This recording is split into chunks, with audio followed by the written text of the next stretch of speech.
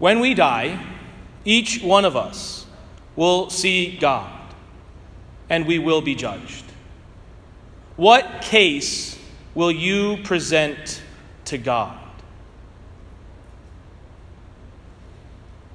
Now, some of us are probably thinking to ourselves, well, I've helped the poor. I've come to church every Sunday. I've raised a family in the faith. And those are wonderful and good things. But when we sit before God, our response should be like the psalmist in today's responsorial psalm. I will give you praise, for you have rescued me. Every good work, every beginning of a good work comes from God. Whatever we have to offer God, God has already offered to us. We must realize in our life, in our walk with the Lord, that we are like this hemorrhaging woman at best. We're more likely the dead child. Without God, without Christ in our life, we really don't have much to offer at all. In fact, without Christ in our life, the world is suffering woe and anguish. But with faith in Christ Jesus, when we realize that our story of salvation, our story of redemption, our story of life is God's love story with each of us, with you and with me, all of a sudden, incredible things are possible. In the Catechism, we read that in the section on justification, if you go in there, it's very interesting. You will not see anything in there about you or me. It's all about Jesus Christ. We are justified, it says, our justification is merited through the passion of Jesus Christ. The section right after that is on grace, God's life within us. And we are told again and again that even the precursors to our acceptance of faith are the work of God. That God is always at work in our lives, always walking, always seeking, always searching for us. But here's the beautiful part. Because we are made in God's image and likeness, we heard in that first reading from the book of Wisdom, which is basically a meditation on the first 3 chapters of Genesis, right?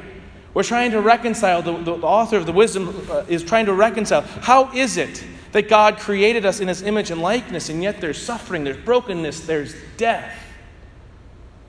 But this is the beauty of grace, is that God comes to us. But God made us in His image, and so He offers to us this gift. And it's a gift that we receive. It's a gift that we walk with the Lord. It's a gift that we simply step out of the way and let the Lord into our hearts and into our lives.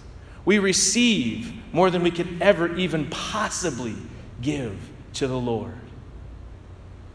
When the Lord comes into our life, the only proper response is everything in return.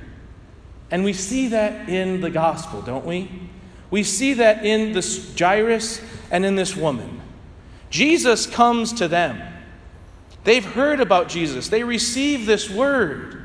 It's planted in their hearts from outside. And yet Jesus comes even closer. Jesus keeps coming and coming and coming until He's physically in their presence. And again, the only appropriate response to the Lord is everything. And so Jairus cries out, Lord, come and help my daughter. And the woman crawls up and touches the tassel, touches the very hem of Jesus' garment. Neither one of those seems particularly profound, but did anyone else in the gospel story do that? Did anyone else have the audacity, the courage to go to Jesus? To respond in such an audacious way as to go to the one who is coming and sent? And yet that little act of faith, that little response to the presence of Christ in their lives changes everything. Jairus' daughter is raised from the dead. The woman's hemorrhaging ceases after years of suffering and pain. This is what St. Paul is talking about in that second letter to the Corinthians today. That the Lord comes to us.